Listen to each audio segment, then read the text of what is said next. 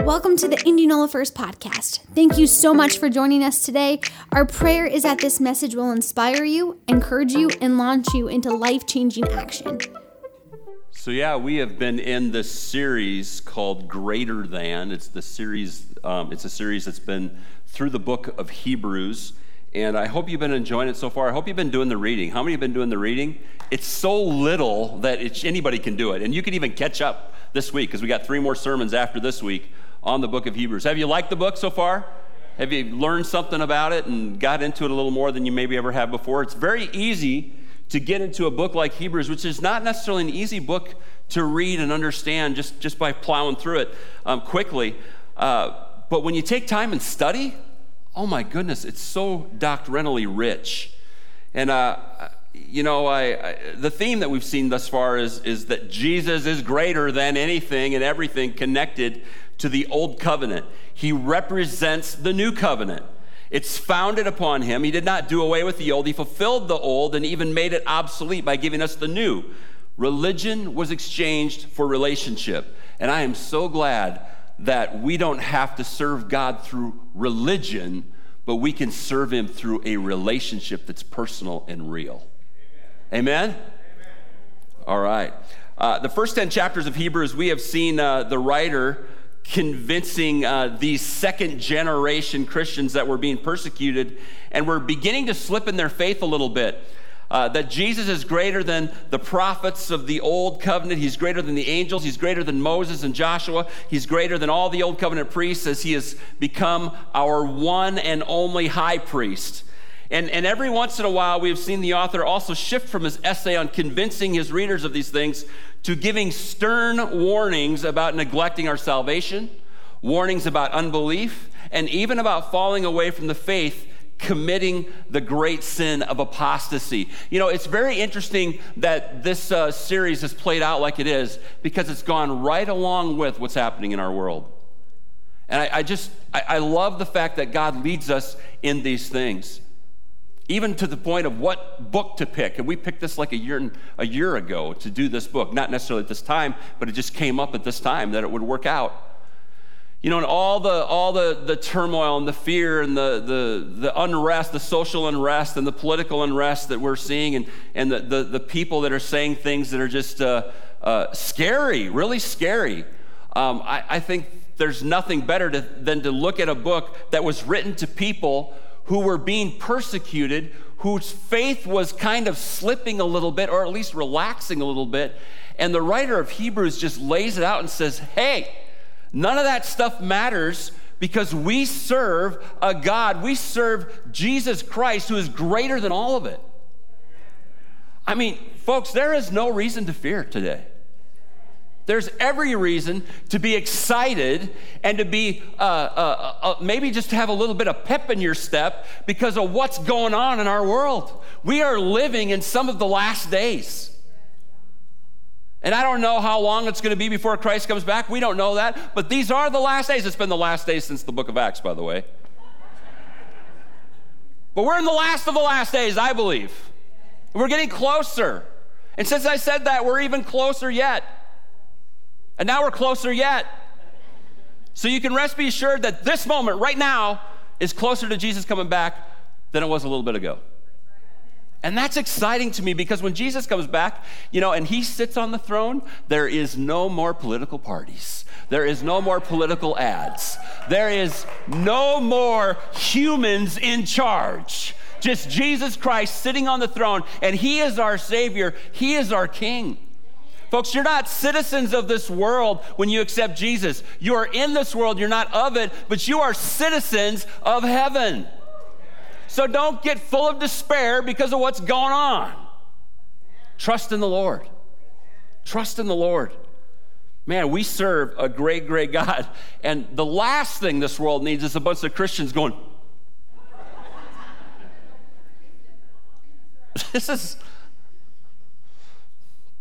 God is in control.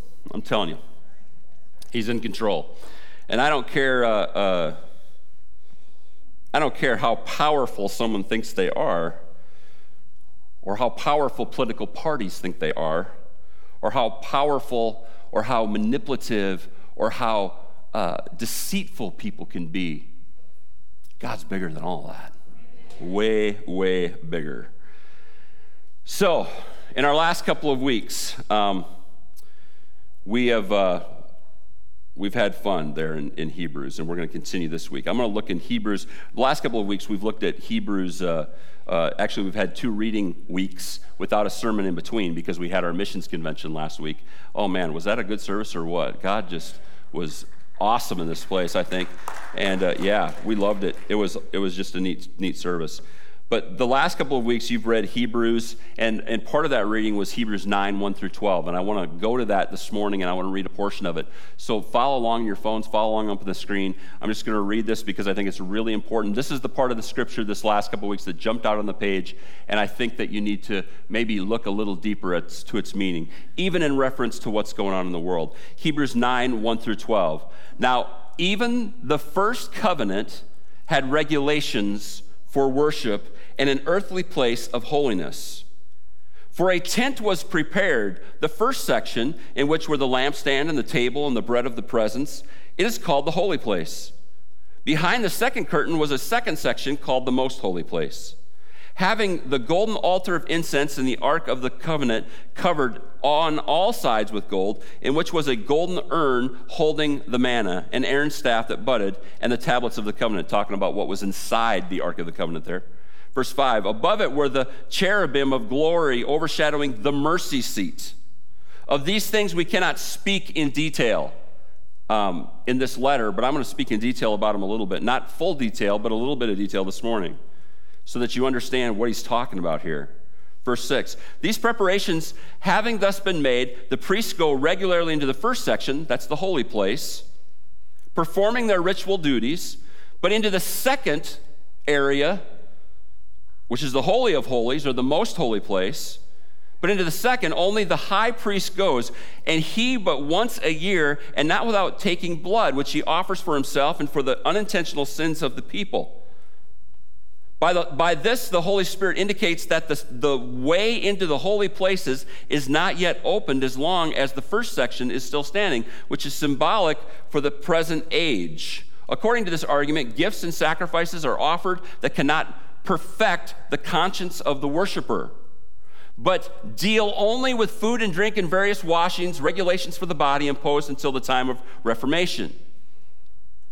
Verse 11, but when Christ appeared as a high priest of the good things that have come, then through the greater and more perfect tents, not made with hands, that is, not of this creation, he entered once for all into the holy places, not by means of blood of goats and calves, but by means of his own blood, thus securing an eternal redemption.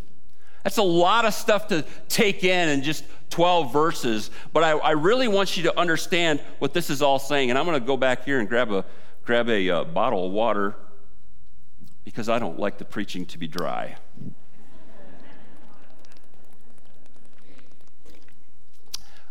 Praise God for water.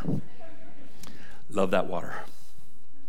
So, first of all, Jesus, this is saying, the writer is saying that Jesus is a greater tabernacle. He is greater than the earthly tabernacle, okay? He's just greater than. He's greater than the earthly tabernacle. And let me give you some background so you can understand this a little better. The writer is referring to the tabernacle of the Jewish people. After Moses led the Israelites out of their bondage in Egypt, okay, and they were in bondage for 430 years. They were in slavery to Egypt, to the Egyptians. And after he had led them out of their bondage, and they went across the Red Sea, and the Red Sea parted, and he led these hundreds and hundreds of thousands of Jews out of Jews out of Egypt, led them through the Red Sea. You know, we know Pharaoh chased them. We know that the water came back in on him and all of his chariots and horses and drowned Pharaoh and all those things. You with me so far? And then he got into the wilderness, and they began to make their way to Mount Sinai. Okay, Mount Sinai. They went there in order for Moses to go up the mountain and receive the law. And when he received the law, he received more than just the 10 Commandments. He received the entire law, and he also received all of the details for how they were going to worship, how they were supposed to worship. Very important. It took him a long time. It was days that he was up there, days and days. And as the people grew restless down below, of course, we know they sinned. They built a golden calf, and they were punished for that. And the Israelites wandered then after that for 40 years in the desert as they were making their way to the promised land, which was Canaan. All right, now understand, I'm throwing a bunch of stuff at you here this morning, but this is why the Old Testament is so important. And this should excite you that Hebrews is talking about things in the Old Testament because it's connecting them for us, which is great, because they are connected. God gave Abraham a promise, didn't he? He gave him a promise that he would have a son, and his ancestors or his offspring would be as numerous as the stars in the sky and the sands on the seashore. And Abraham in his old age and his wife in her old age had a son named Isaac. Isaac gave birth then to Jacob. We know also Esau, Jacob and Esau. Jacob stole the birthright from Esau. Go in the Old Testament and read all about it. It's awesome. And then Jacob had 12 sons, which became the 12 tribes of Israel. And you'll see this 12 tribes of Israel thing repeated all the way even into Revelation. You hear about people talk about the 144,000. Well, that's 12,000 people from each of the 12 tribes. Interesting stuff. Don't have time to get into all that today, but it's all connected. The Bible is not just a bunch of words on a page that confuse you. If you get in there and study it a little bit, you're going to find truth and stuff, and you're like, holy cow, this is amazing. How was this written 1,500 years before this, and it makes perfect sense, and it comes together like a perfect puzzle? I'm telling you, as sure as I'm standing here, there are no contradictions in the Word of God. If you think there are contradictions, you don't understand it. You don't understand it. It's important that you dig in and dig deep. So we know that now, generations later, we know that one of the, and I'll just keep going here, Jacob had his name was changed to Israel by God. Remember, he wrestled with God, and God touched him, and he had to walk with a limp the rest of his life, and blah, blah, blah, blah, blah. And I'm just trying to get through this quickly this morning. But he had 12 sons. One of them was Joseph. Joseph made his brothers jealous, and so his brothers, I'm giving you the whole Old Testament here. This is awesome. Joseph gave his brothers sold Joseph into slavery because they were jealous of him. His dad liked him. Gave him a coat of many colors. Remember that? All right. So Joseph, sold into slavery, ends up in Egypt, and he ends up second in command of all of Egypt. Amazing. And that is how the Hebrews came to be in bondage to Egypt, because after many, many years, the new Pharaoh didn't even know that Joseph existed. And after Joseph died and they were still residing in Egypt, and if you remember, Joseph saved all of his family from famine by rising to that level. And then generations later, there was no knowledge of Joseph doing that, and Joseph having favor, years and years and years and years ago, centuries before actually. And so then you have these Israelite people enslaved in Egypt. Now we're up to Moses, and Moses delivers these people out of Egypt through the 10 plagues that you know. Are you following me so far? Okay, is this making sense? Sometimes in church, people ask, if you ask them, what came first, Jesus or Moses? And some people don't know. This is a long time before Jesus came, all right? So Moses is in the wilderness now with the Israelites. He's leading them. They've gotten the law. They've gotten their instructions on how to worship properly.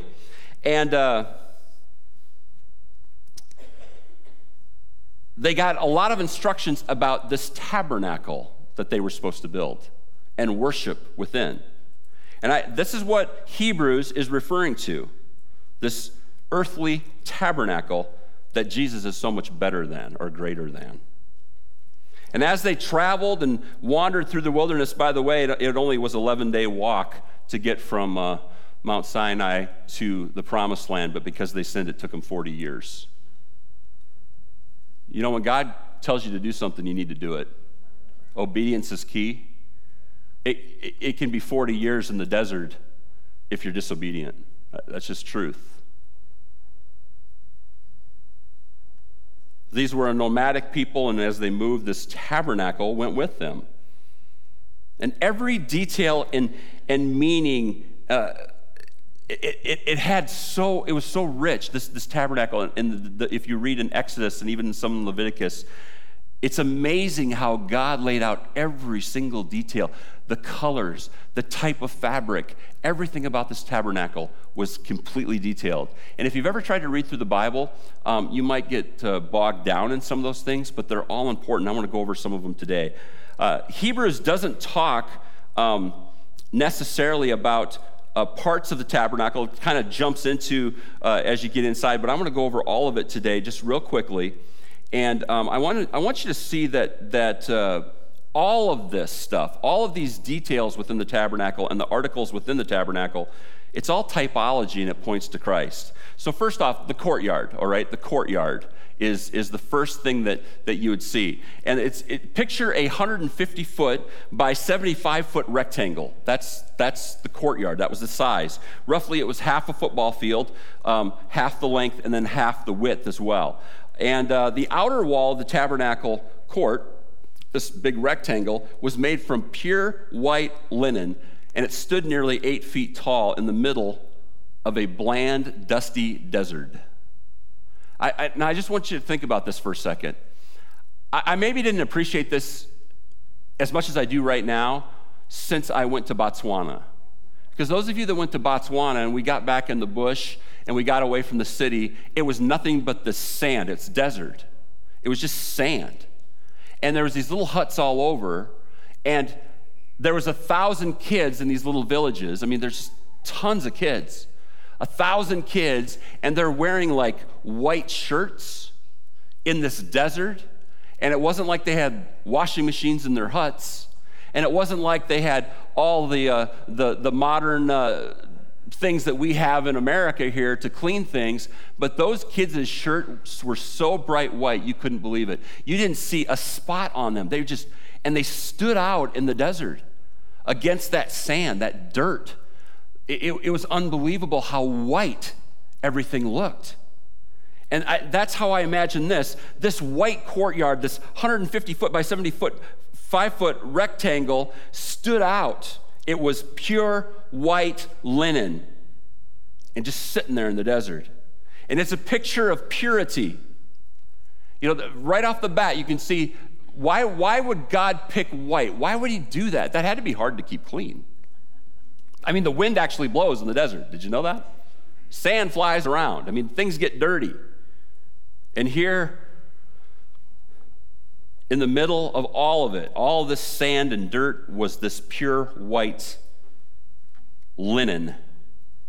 And I think of so many things as we think about the earthly tabernacle in reference to Christ, the purity of Christ, the purity that we have in Christ.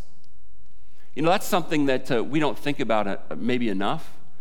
When you accept Jesus Christ as your Savior, how many have done that? Are you with me here this morning? All right. His righteousness, his purity becomes your purity. Let that soak in. Because if there's been something impure in your life, you can accept Christ and his purity becomes your purity. If you sin and you confess your sins, as John 1:9 says, he's faithful and just to forgive you of your sins, and that purity is right back there. We can walk in the purity of Christ, church, and not be under a cloud of shame. So the courtyard. And then there was the gate. Not mentioned in Hebrews, but it's part of the tabernacle. And there was this white linen outlining curtains that were outlining the courtyard. And then you had this one area that was a gate, and it was a different color. It was royalty. It was purple. It was beautiful. I'm not going to get into these things too much, but there was a physical gate of the tabernacle, and it was the one and only entrance into God's presence. There was only one gate. Interesting, right? There wasn't two. There were no other ways to get into the structure except through this one gate. And guess what? Jesus is the only gate into heaven.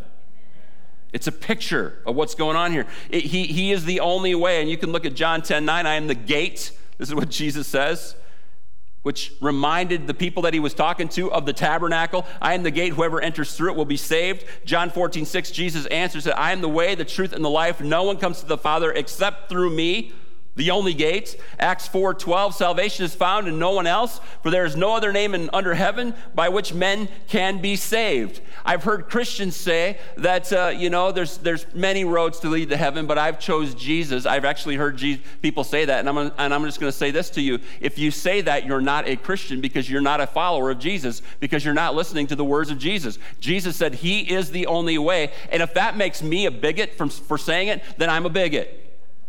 Because you can't decide what you want to believe out of the Bible and what you don't want to believe. It's either all true or it's all false. Okay? There's one way. His name is Jesus. So now you're in the courtyard. There's a deep respect for the presence of God. There's this holy fear that comes over anyone whose heart is right. The fear of the Lord is the beginning of wisdom. There's a pillar of cloud by day and a pillar of fire by night. And this was the physical and spiritual presence of the Almighty God himself. And as an individual walks through the gate, the first thing they see is this brazen altar, this bronze altar of sacrifice. It's the next thing, the brazen altar. And let me give you a little typology here. Walking through the gate is that point of salvation. Jesus becomes your Savior as you walk through the gate. But then when you get to the brazen altar, the altar of sacrifice, and this is where you move beyond Jesus just being your Savior and you start to make him Lord. There's a lot of people in church who love Jesus as their fire insurance, keep you out of hell. But there's a lot of people who stop right there and they don't allow that next step of sacrifice to come in. It's the first thing that happens when you walk through the gate. It's why I say things like, Jesus, the gospel is free. You can walk through the gate and become saved. It's free, but then it will cost you everything. It'll cost you. Because then you have to make the sacrifice. You got this brazen altar, the altar of sacrifice. And there were 5 main sacrifices made by the people at this altar. The burnt offering. Get your pens ready because I'm about to fire hose you, okay? Are you ready? The brazen altar. And you can read all about this in Leviticus and mostly in Exodus. But you really should get in there and study this in reference to what Hebrews is saying about this. In Hebrews 9, 1 through 12. But the burnt offering, this was a voluntary act of worship. It was an atonement for unintentional sin in general, an expression of devotion, commitment, and complete surrender to God. The burnt offering was always a male animal, a ram, a goat, a bullock. You know what a bullock is? It's a castrated bull. I'm in Iowa, I can say that. I'm a farm kid, I can say that. Or a pigeon, depending on the worshiper's financial situation. A ram, a goat, a bullock, or a pigeon, depending on the worshiper's financial situation. And I love that because God doesn't expect more from you than you can give, but the animal had to be without any spot or wrinkle or any blemish. It had to be a perfect animal. As the animal was slaughtered, the priests would gather up the blood. They would catch it in a bowl of silver, which signified royalty. The bowl came to a point on the bottom and could never be set down. You couldn't set that bowl down. This blood was too precious for that. It was the life source of the animal, and it was the substance by which forgiveness was achieved. Hebrews 9:22 says, in fact, the law requires that nearly everything be cleansed with blood, and without the shedding of blood, there is no forgiveness of sins.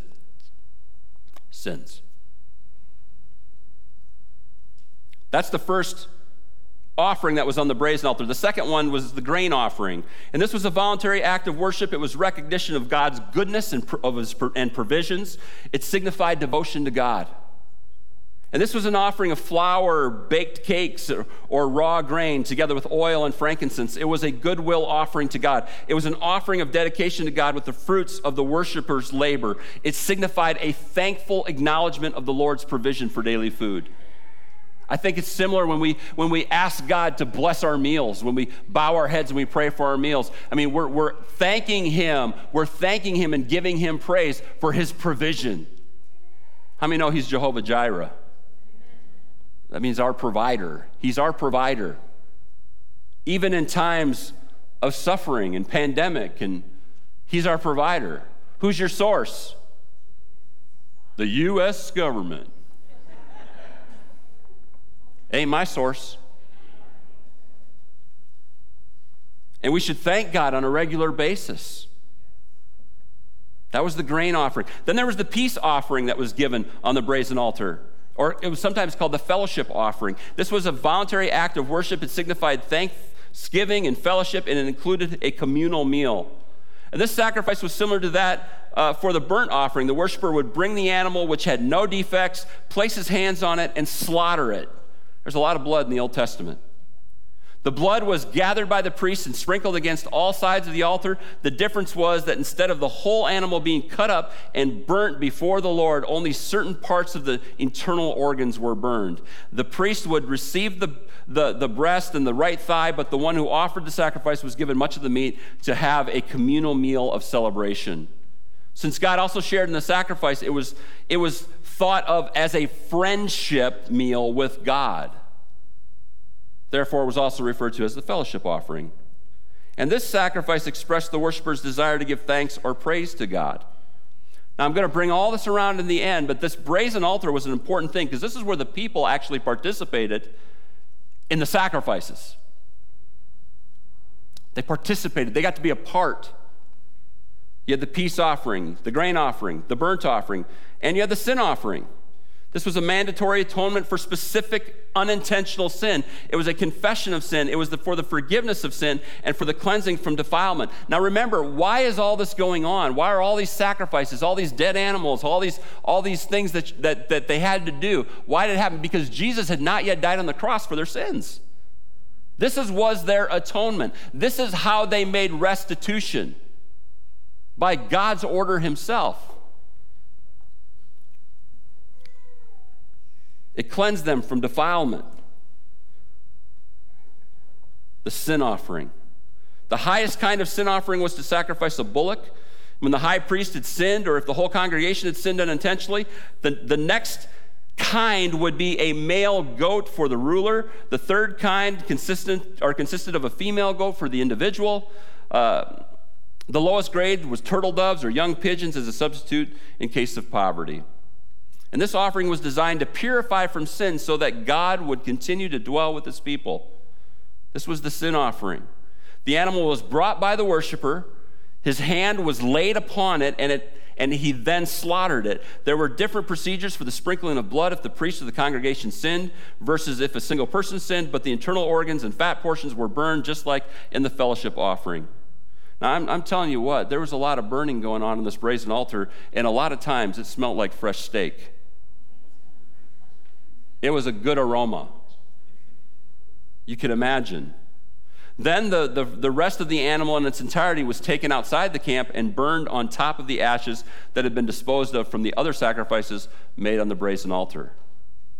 This removal of the animal and burning it outside the camp signifies sin's complete removal. Even the vessels and utensils used for such sacrifices had to be broken or scoured. And it's amazing how this foreshadows Christ. He became sin for us. He was our spotless sacrificial lamb. And they took him outside the city gates of Jerusalem and destroyed his body, nailing him to the cross for you and me. All of this that's going on in the tabernacle, and I hope I'm not boring you. Am I boring you this morning? I'm giving you lots of crazy details and lots of information here, but all of it points to Jesus. It points to the person of Jesus who would live centuries later. And he would fulfill all of these things that were done. God gave Moses instructions for the Israelites and how to worship and how to build this tabernacle. And everything about the tabernacle, if you read it slowly and carefully, screams the person of Jesus. And let me tell you something else. As Jesus, you couldn't fulfill all those things like if you just tried to do it. We have naysayers in the world, say, well, that just happened by chance. There is no way that Jesus could fulfill all those things in his lifetime perfectly if it wasn't all true. God gave them a tabernacle to give them a picture of what was to come. And some of them missed it. Many of them missed it. There was also a guilt offering or a trespass offering. That was the last one on the brazen altar. This was a mandatory atonement for sin requiring restitution. It was for cleansing from defilement and included a 20% fine above the amount for restitution. And so the guilt offering was to atone for specific transgressions where restitution was possible. These sins were usually connected with someone taking something illegally. For example, if a man cheated another man. A ransom that was equal to the same value or amount taken plus 20% would have to be repaid to the property owner. If the offense is related to holy things such as tithes or first fruits, because that was robbing God within their worship culture, then the worshiper would repay the amount owed plus 20% to the priest. Maybe we should institute that today. You don't pay your tithe, then you owe 20% above and beyond your tithe. Wow. It was serious stuff. When we sin against our fellow man, we must always reach out in a way that will make things right. We shouldn't only go to God and ask for forgiveness. We must also ask for forgiveness for those we've hurt. And make restitution in any way that we can. Think about that. If you sinned against somebody, that's your obligation. You need to make restitution. Sometimes that requires humbling yourself and swallowing your pride and saying, I'm sorry, I was wrong. How many have ever been wrong before? Can I ask a big favor? When I am wrong, somebody say a lot, or somebody said something. When I am wrong, which does happen quite a bit probably, please give me the grace to forgive me when I ask for forgiveness. Isn't that what we all should be doing? Because you're all going to make mistakes.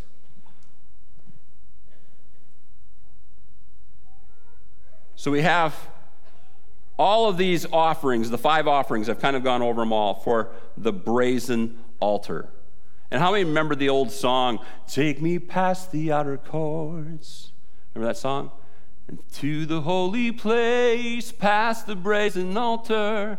Lord, I want to see your face. Pass me by the crowds of people and the priests who sing their praise. I hunger and thirst for your righteousness." You know that song? But it's only found one place. Take me into the Holy of Holies. That's where we're going. We've passed the outer courts. We've passed the brazen altar. And the next thing you would see, the brazen altar where the 5 different kinds of sacrifices were made, the next thing you see is the bronze laver. The bronze laver. This was a large bronze basin containing water. It was placed in the outer court between the tabernacle and the altar. The Bible only tells us that it was made of bronze and standing on the pedestal or a foot. It doesn't give dimensions to the bronze laver, which is really interesting. Everything else has dimensions, but this doesn't have any dimensions. Laver means basin to wash in. It's just that simple. And this word is directly connected to our word lavatory and literally means wash basin. Before entering the tabernacle or offering sacrifices, the priests were to wash their hands and feet at the laver. And this is extremely important. They had to wash before, between, and after they performed their priestly duties. And this washing is typical of Christ. It's a picture of him. Now where Hebrews picks it up, because none of those things prior to that was in Hebrews. It was just talking about the tabernacle, which those things were a part of. But Hebrews picks it up, and he talks about the holy place. This was a tent that was inside the courtyard. And as you walked into the holy place, you would see the golden lampstand and the table of showbread, which contained the bread of his presence. And then you would see a curtain that separated the holy place. It like separated the tent into 2 rooms. The first place was the holy place, and beyond the curtain or the veil was the Holy of Holies that was in the back of the tent. So let's talk about the golden lampstand that you saw when you came into the holy place. It was hammered into 3 main parts: the base, the shaft, and the branches. And we picture this lampstand in reference to the menorah that was used in the permanent temple and is still used by Jews today. But it's important to note that no dimensions were given in the Word of God for the size of the golden lampstand as well. This is representative of the fact that no one can measure the light of God. I should mention that the laver had no dimensions either, and that's to signify that there's no end to, or there's no measuring the ability for God to cleanse you of your sins and wash you. It never runs out. His mercy never runs dry. Okay? And here, the golden lampstand is the same way. It had no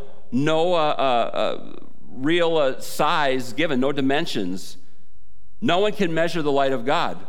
We do know, however, that they used approximately 1 talent of gold to make it. That's about 75 pounds of solid gold, worth about $2 million today.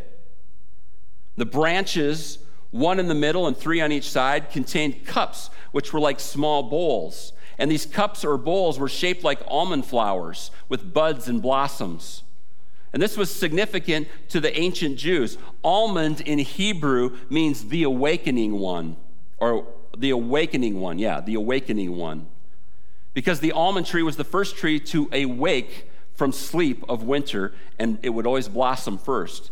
It spoke of the speedy and powerful result of light. In fact, it is said that the lampstand was referred to as the light of the world. It wasn't somebody else called the light of the world?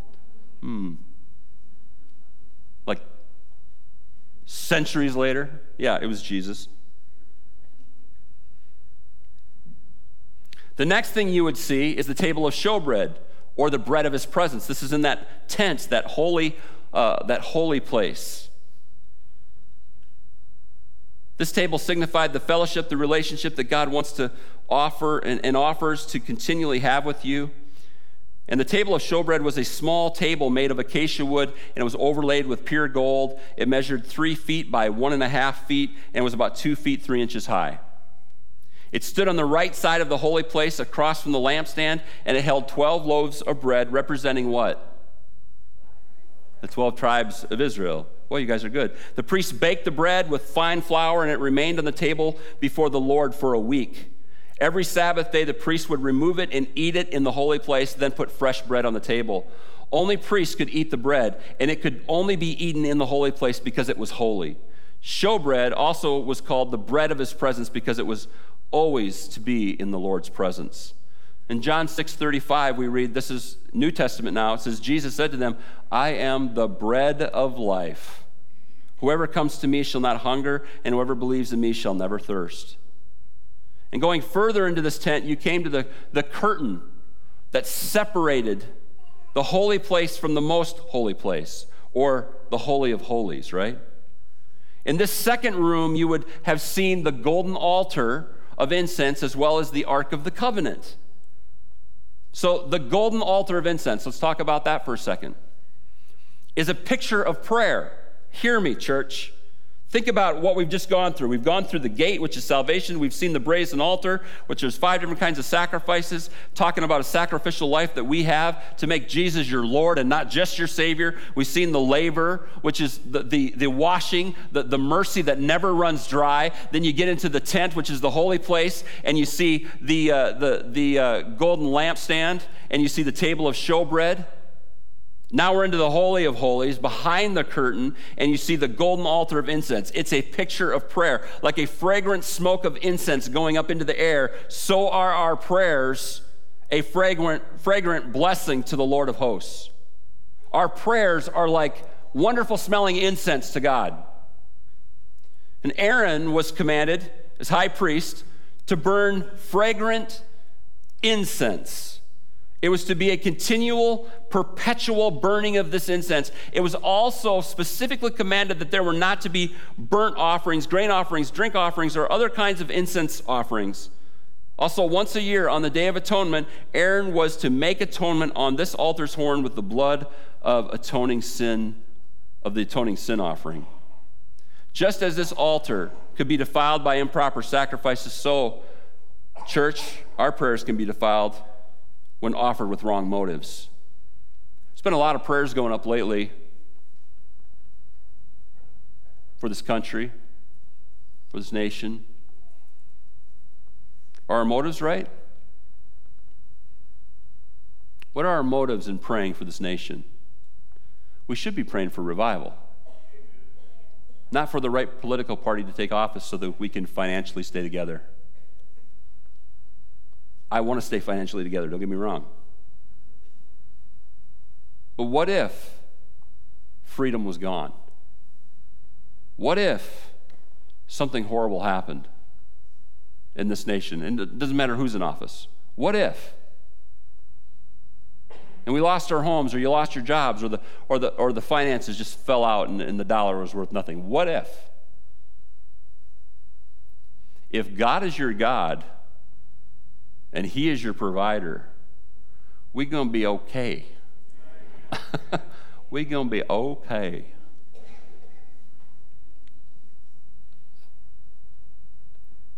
I think as you mature in Christ and as you draw close to Him in a relational way, and we're talking about all this because no longer is access to God dependent on religion.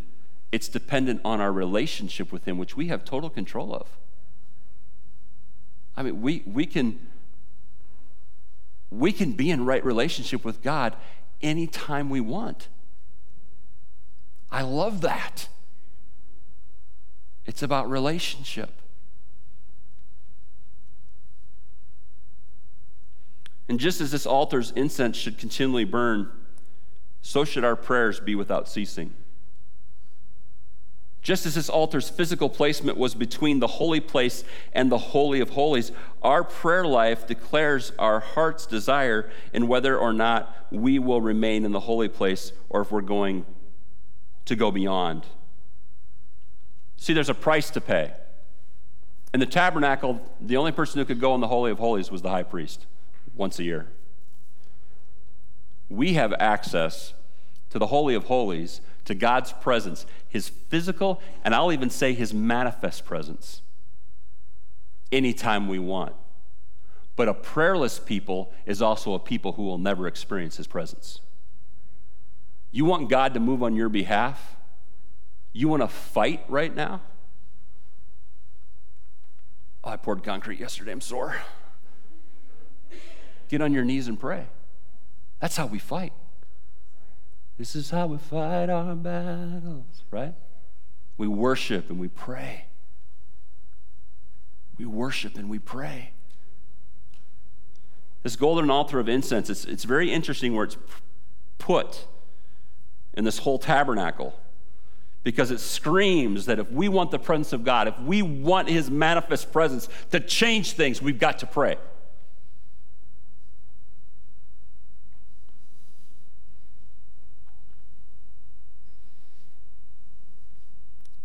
You got to go to that ultimate place of intimacy with Christ. Go to that Holy of Holies.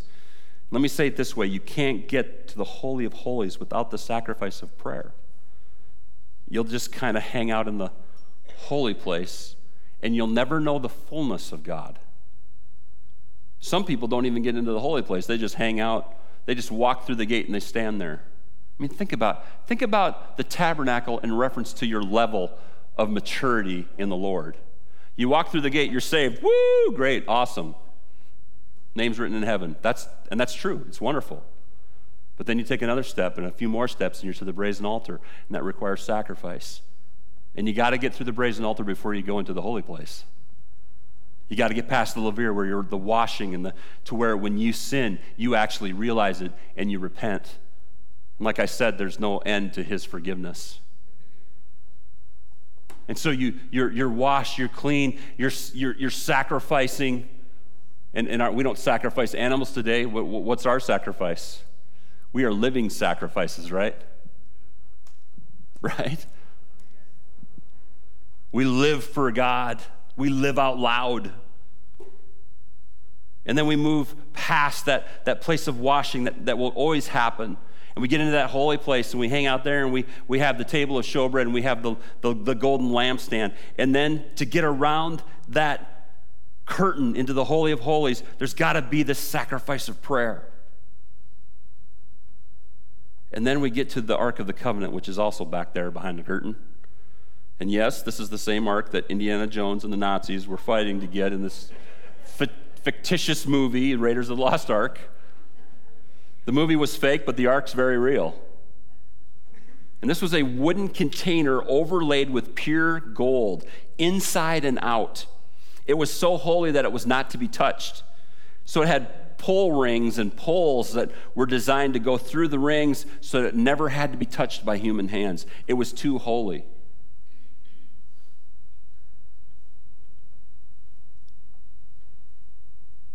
It's interesting that even with all the animal sacrifice, no one could ever be holy enough to touch it. But one drop of Jesus' blood allows you to go into the Holy of Holies and see him and experience him and let him live on the inside of you. I mean, that would have been totally foreign to them. God was so holy, they walked in fear because he was so holy. And you know what? If Jesus was right here, if he just came right here today, I mean, some of us would probably have this deep sense of awe and respect and be like, whoa, that is God. And we're going to feel that and sense that. But you know what? One drop of Jesus' blood applied to your life, you can stand before him and not be fearful. Enter the throne room boldly, right?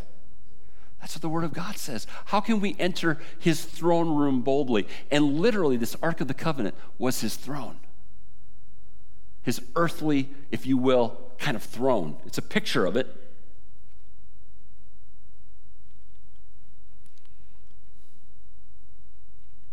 The prayer represented by the altar of incense is more than just spending time with God in fellowship and communication. It's the kind of Holy Spirit-inspired prayer which you make intercession, in which you stand in the gap for the lost and dying world. If there were ever a time that we needed to be engaged in prayer, it's now. This kind of prayer is the very birthplace of revival. That was there. That kind of prayer was there for revival. And then right next to it, you have this Ark of the Covenant. The Ark's covering was referred to as the mercy seat. This mercy seat was literally the cap, the lid on the Ark of the Covenant. It covered the law, which was placed. All of the law was placed inside this box. The mercy seat is Jesus, who is, he's provided a covering for the law, hasn't he? The law is really the standard of God. How can finite beings keep the law of an infinite God? They can't. That's why Christ had to step out of heaven and in his mercy and grace die on a cross so that you and I could have forgiveness of sins. You and I could be covered. The word atonement means to cover. All this is connected. And we've talked about the Day of Atonement already, but this was one of the most important days in the Jewish calendar. It was the day that the high priest went in behind the veil and he sprinkled the blood on the mercy seat.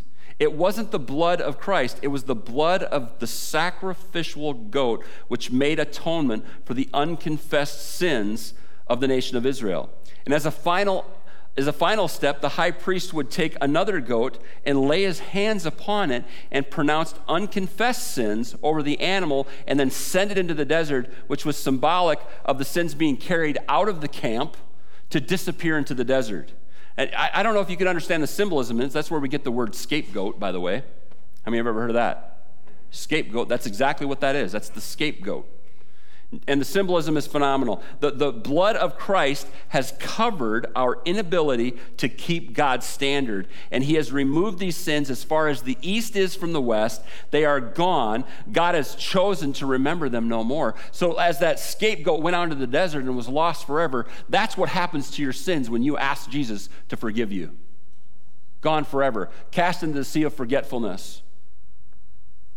Gone forever. Do you know how many people walk around with guilt and shame? Quit it! You don't have to walk in guilt and shame anymore. The blood of Jesus covers it and he erases it. He chooses not to remember them anymore. And remember that veil in the tabernacle that was there to separate the holy place from the Holy of Holies? You could say that it separated the presence of God from his dwelling presence, from the Shekinah presence of God. But when Christ died on the cross, that veil was torn from top to bottom in the temple. The tabernacle eventually became the temple, which Solomon built, right? And if you want to know why they fight over Jerusalem all the time between Muslims and Jews, it's because they want that Temple Mount where that actual temple was built by Solomon. The Muslims would have their place. They want that place too, and so do the Jews. That's what the war is all about over there. So they had this temple in the time of Jesus, this Jewish temple, and there was a veil because they still worshiped the same way. It was just more of a permanent place and not the tabernacle any longer. And that veil was torn from top to bottom. It said that it was almost 62 feet high and it was about 6 inches thick. And the moment Jesus died on the cross, the veil went right down the center. Gone, ripped in half. And what did it do? It exposed the Holy of Holies, which was behind that veil, a place where nobody could go except the high priest once a year.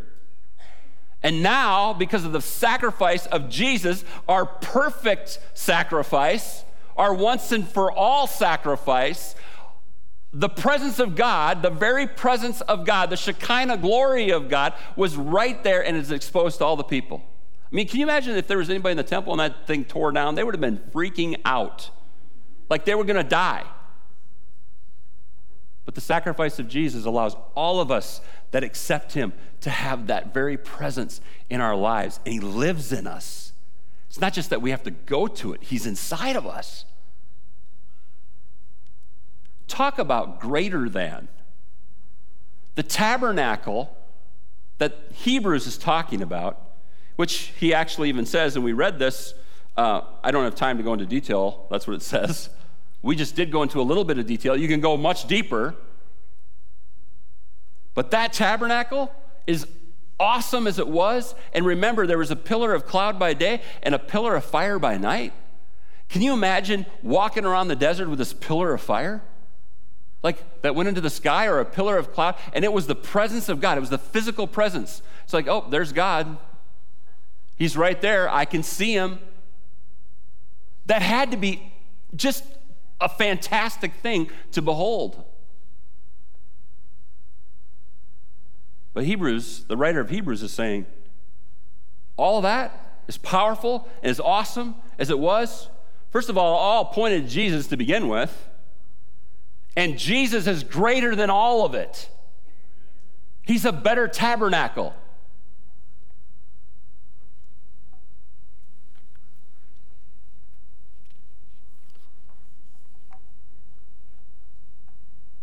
Jesus is greater than any earthly place of worship. He's greater than anything or any institution or any government or any nation that is established or created by human hands. And I think this maybe carries with it more of a point maybe today than in years past, but when something is created by human hands, it's easy for us to worship it. Let me tell you this. Are you getting tired yet? I've preached a long time, haven't I? I got lots of energy today. I'm almost done. When Moses went up to Mount Sinai, the people crafted a golden image with their hands, and then they worshiped it. What do? We build things. We create things with our hands. Not as little gold statues that we're going to bow down and worship like that, but we commit idolatry just the same because we put all of our efforts into the almighty buck. We put all of our efforts into our careers. We put all of our efforts into our businesses. We put all of our time and energy, and we neglect things like family and worship and time alone with God. And those things become our idols. I'm not saying having stuff is bad. I'm not saying having a great business is bad. I think that's wonderful. I think we should be productive people. Don't get me wrong. But when that crosses over to consuming us, it's become an object of worship. Even our nation can become an object of worship.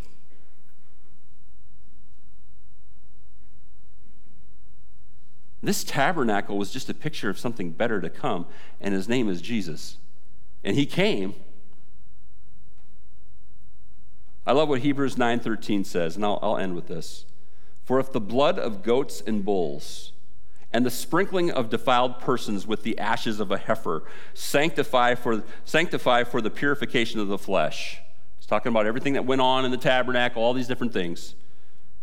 Verse 14, how much more will the blood of Christ, who through the eternal Spirit offered himself without blemish to God, purify our conscience from dead works to serve the living God? I mean, hallelujah. Jesus is greater than anything made by human hands, anything created, anything thought up. We serve an eternal God. You can't wrap your mind around him. He's too big. All you can do is realize how small you are and submit to him.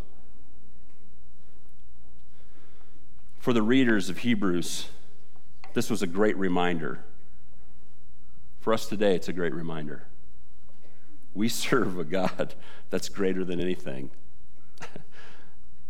And I'm not afraid. I'm not fearful. I hope you're not either. Do we do what's right and continue to do what's right? Absolutely. But I'm not fearful. Come what may, Jesus sits on the throne of my life.